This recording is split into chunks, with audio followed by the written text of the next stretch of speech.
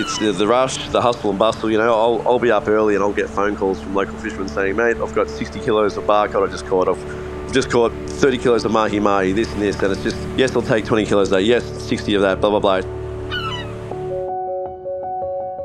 This is Fishtales, a seafood podcast. I'm John Sussman.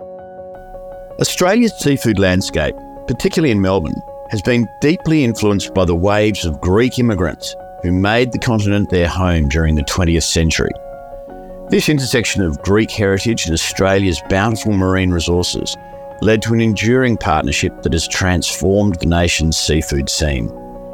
By the 1950s and 60s, as the influx of Greek immigrants grew, they started making their mark on Melbourne's seafood industry. Fishing boats bearing Greek names became a common sight along the city's docks, and the aromas of Mediterranean cooking started wafting through its streets. One of the most notable legacies of the Greek community in Melbourne's seafood world are the many retail fish shops. At the heart of Melbourne's food culture, the iconic fish and chip shop run by Greek Australian families was a standout. They introduced fresh seafood varieties, techniques and flavours that were previously an enthusiastic and passionate fishmonger like Paul Gloftis is a linchpin in the seafood supply chain. His fervour bridges the gap between catcher and cook, ensuring quality and sustainability at every stage. His expertise influences sourcing decisions, while his passion educates and entices customers. Such dedication uplifts the entire industry, fostering trust, promoting ethical practices and celebrating the culinary richness of the sea. Everyone benefits from the energy and commitment of a devoted fishmonger like Paul. Hi, my name is Paul Gloftis. I own Miami Fish Market here on the sunny Gold Coast in Queensland. Mate, funny story. We actually, it's my parents being Greek and coming from a village in northern Greece. There's actually no seafood at all. It's very foreign to them. So, I mean, they come to Melbourne at an early age and put us on the same diet. So it was very meat heavy, things we can get from the farm. So yeah, seafood was a delicacy actually. So it wasn't actually until I think we went fishing at an early age when we used to go in Melbourne and we started catching fish and cooking ourselves. Apparently I just fell in love with it. I was obsessed from that moment to the point where, I was at about 8 years old and I used to have one of those flick cards and it had all the species of Australian fish and there was about 300 on there. And my parents used to cover the name and I could guess every single one. So they knew at an early age, they knew I was going to end up in something to do with seafood. So I was instantly in love with the ocean and everything that swims in it, I guess. It was at an early age before we moved to Queensland. So my family there for a long time first. But yeah, it was very, in the western suburbs, very poor. Like I said, seafood was very foreign to us. So it was basically get a chicken for the whole family, make soup to last for days, roast the bones, this and that. So whatever vegetables we could grow in the garden. But everyone helped each other in the community. Everyone was from overseas, from somewhere. So it was interesting, but really family orientated, A passion for fishing and seafood is an invaluable foundation for a career in the seafood industry. This enthusiasm translates into a deep understanding of marine ecosystems, the intricacies of sourcing sustainably, and an appreciation for the flavours and textures of various marine delights. Moreover, a genuine love for fishing can inspire continuous learning, fostering skills from boat handling to discerning the quality of catches. As the seafood industry is much about respect for the ocean as it is about business, a genuine passion ensures that individuals not only thrive economically, but also advocate for sustainable practices, preserving the bounty for future generations. I was a fishing fanatic at a young age, so I used to actually wag school and to go fishing. So all the other boys were wagging school and being naughty, but I was wagging school to go fishing. So I loved that much. I got into my fly fishing. I actually started making my own flies and lures, and they used to work so well that I used to make so many. I thought, what can I do here? So at a young age, I think when I was about 13, 14, I actually got a store at the local flea markets and I used to sell them there actually. So once again, I was obsessed with it. Even after school, I'd go across to, it was Amart All Sports at the time, and I just used to talk to the guys there and they actually employed me. That was my first job, to be the fishing specialist at the sports store. So that was a big thing for me, a big privilege, and I loved it so much. I was there for years, and so fishing was my life basically growing up, coming from a non-fishing background, you know what I mean, non-seafood background. From there, I guess I started to enjoy the catching, the filleting, the eating side of things. In my early 20s, I actually moved to Barcelona. So I went there to study, and I'd purposely go hours before. I'd stop at the Boqueria markets or whatever local markets, and I was just amazed by the seafood. I'd walk around, I'd see the different types of seafood. I'd see the razor clam still moving, still live, the lobsters on ice. I just watched the old women there butchering, filleting fish. I could sit there for hours just watching it. So I'd fall in love with that. I'd sample all the bits and pieces, and that's where my love for eating seafood and appreciation of just what was actually out there became, I suppose. Yeah, I would be at a restaurant then. I'd realise I'd see a fisherman pull up with the esky just full of live fish, just straight from the boat, straight into the restaurant. Next minute, they're cutting that. They're making ceviche out of that fish that's just been caught, straight on my plate, and it just gave me appreciation for the work that obviously the suppliers go through, the restaurants go through to get it, and to get it on your plate so fresh. And I just got a real passion for seafood and everything seafood in Spain, I guess. Yeah. Working across the seafood industry, from processing to restaurants, provides an unparalleled depth of experience for a seafood specialist. Engaging with every step of the seafood journey ensures a comprehensive understanding of quality assurance, handling techniques, sustainability concerns, and culinary nuances. This holistic exposure not only enhances one's experience and expertise, but also fosters a genuine appreciation for the craft. Such a grounding ensures that a seafood specialist is well equipped to champion best practice and innovations in the field. Yeah, I came back from Spain. I mean, I was helping my brother out in his restaurants. He's got 3 or 4 restaurants, a Greek one called Hellenica there. So I started off there just doing bits and pieces. But after that, I wanted more. So I went to work for my friends down in Victoria. Moved back to Melbourne, worked at Ocean Made Seafood there in the factory. So, started off from the bottom doing emptying the bin scraps, this and that, gill gut and scaling fish up to filling fish. And it was just, I still didn't know what direction I wanted to go in the seafood industry, but I just knew, when fish guts hit my face and I actually loved it, I knew that was me, so that was the direction I was going. My brother Simon, he started a big Greek restaurant called Hellenica, and it was all it was seafood heavy. So it was, he'd fly to different parts of Australia sourcing out suppliers, things like that. So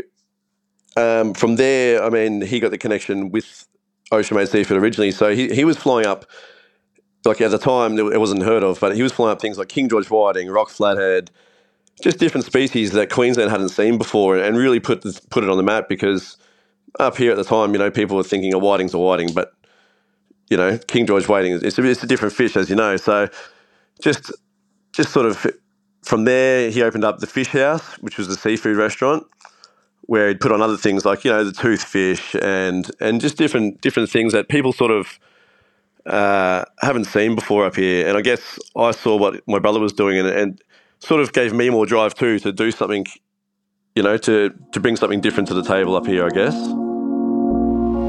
Transforming a passion for seafood into a business marries love with entrepreneurship. Harnessing deep-rooted enthusiasm ensures quality and authenticity, while a keen business acumen propels growth.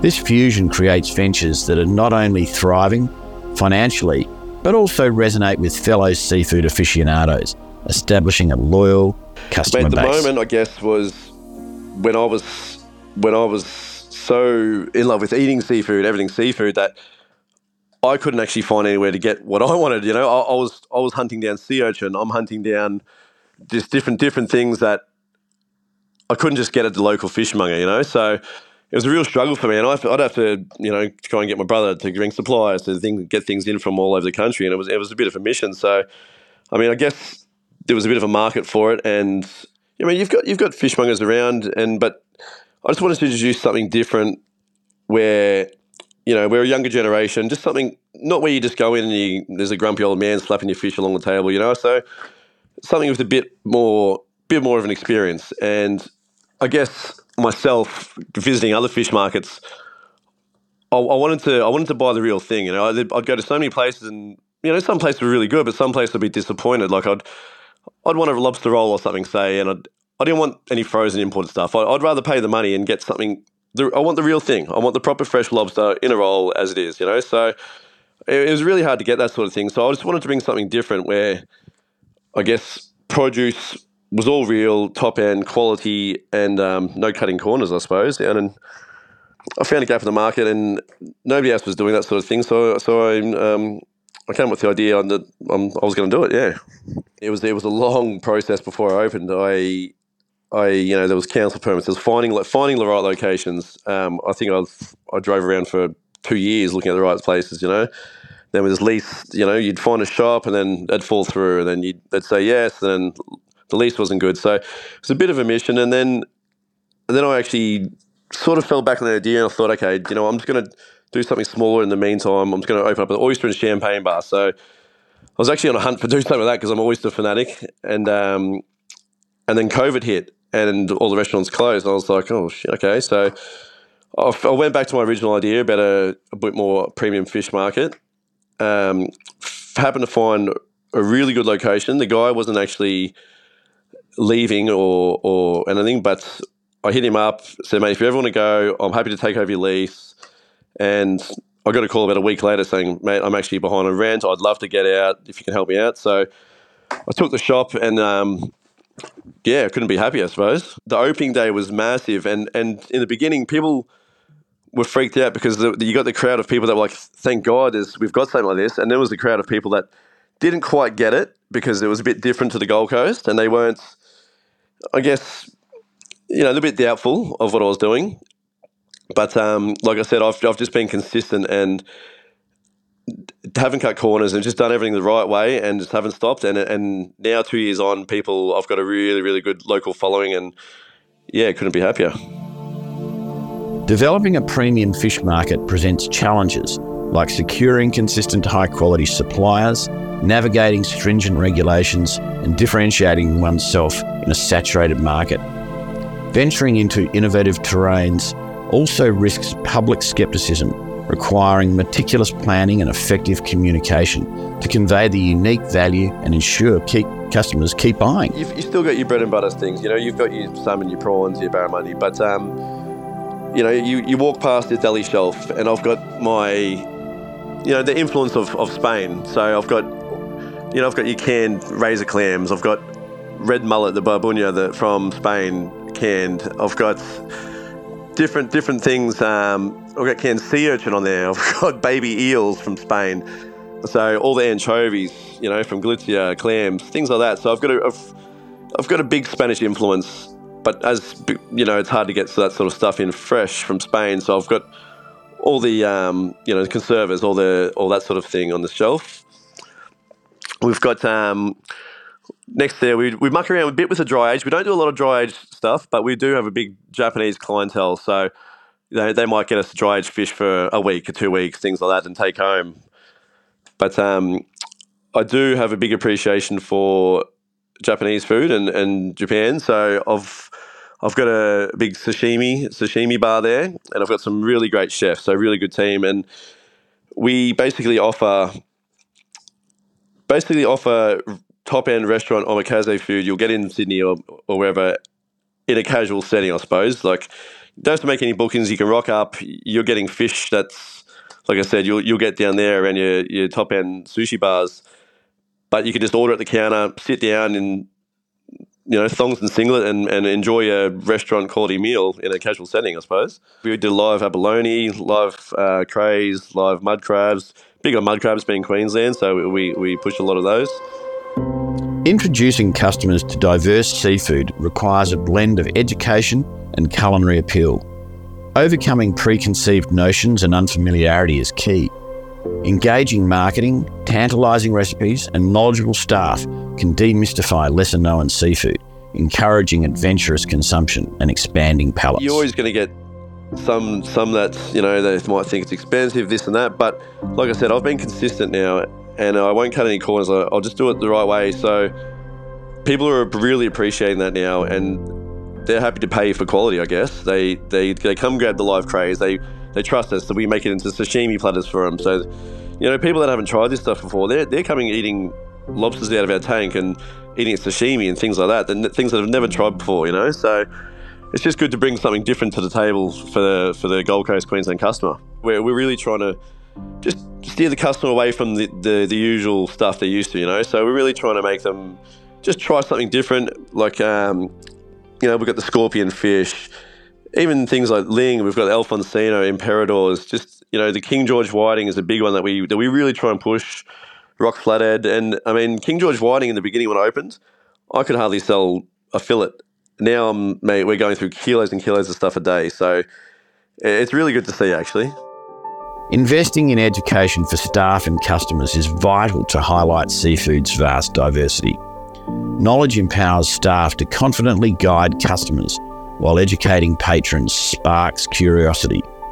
Encouraging exploration of new species not only broadens palates, but also enhances dining experiences, making seafood journeys both adventurous and fun. I make sure my staff try everything that we sell. So there might be days where I'm literally just grabbing King George whiting, whatever out of it. I'm cooking it. I'm making them try it.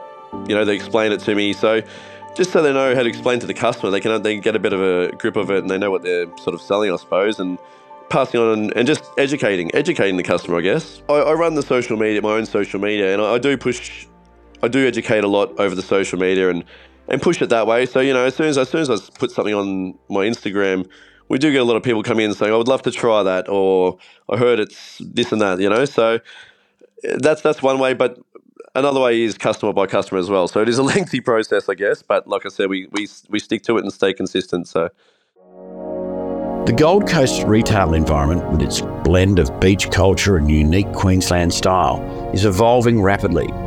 Increased tourism, technological integration and shifting consumer preferences driving innovation. Retailers are adapting, offering immersive experiences and diverse products to cater to both local tastes and international clientele, redefining shopping on the Gold Coast. Look, it's really good. I mean, it's not as advanced as Sydney and Melbourne at the moment, but there's so many new places opening up. We've got just a new seafood restaurant grill just opened up. We've got 2 more.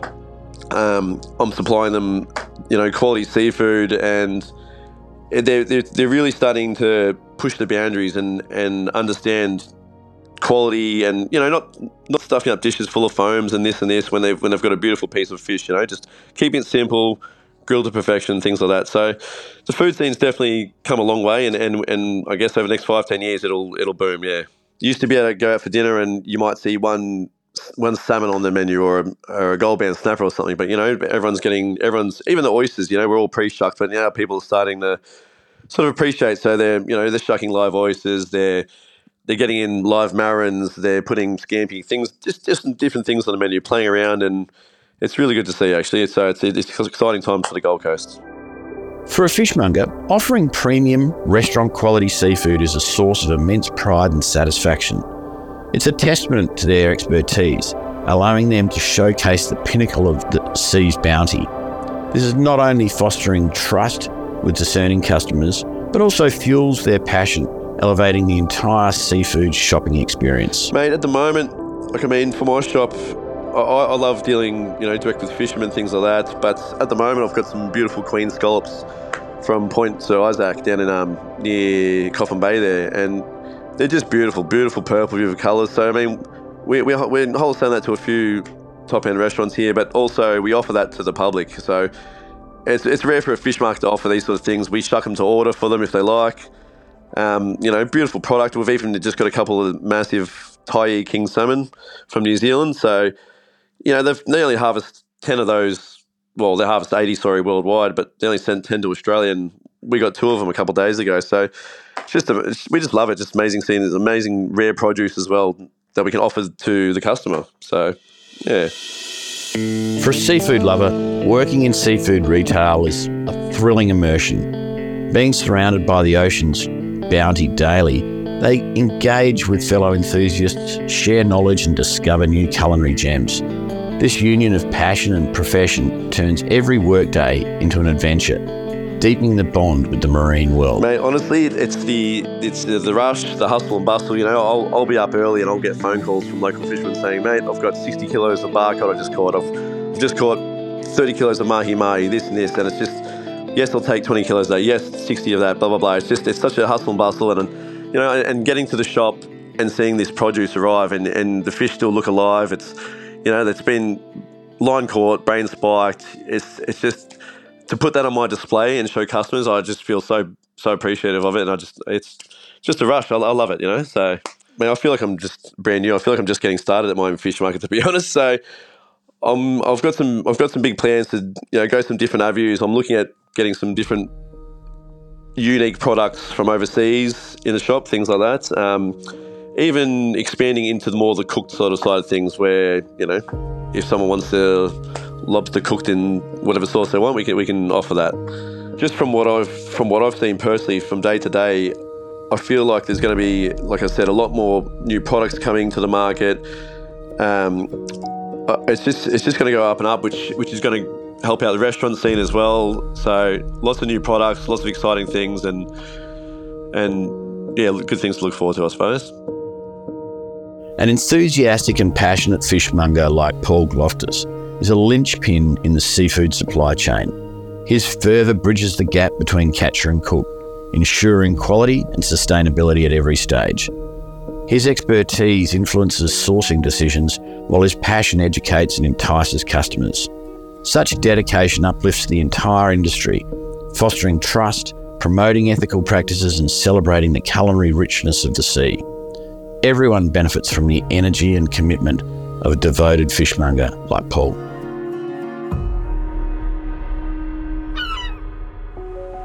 This is Fishtales, a seafood podcast. A Deep in the Weeds production. I'm John Sussman. Follow us on Instagram at Fishtales Seafood Podcast, or email us at fishtalespodcast@deepintheweeds.com.au. Stay tuned for more tales from beneath the surface of the seafood world every Friday on your podcast app.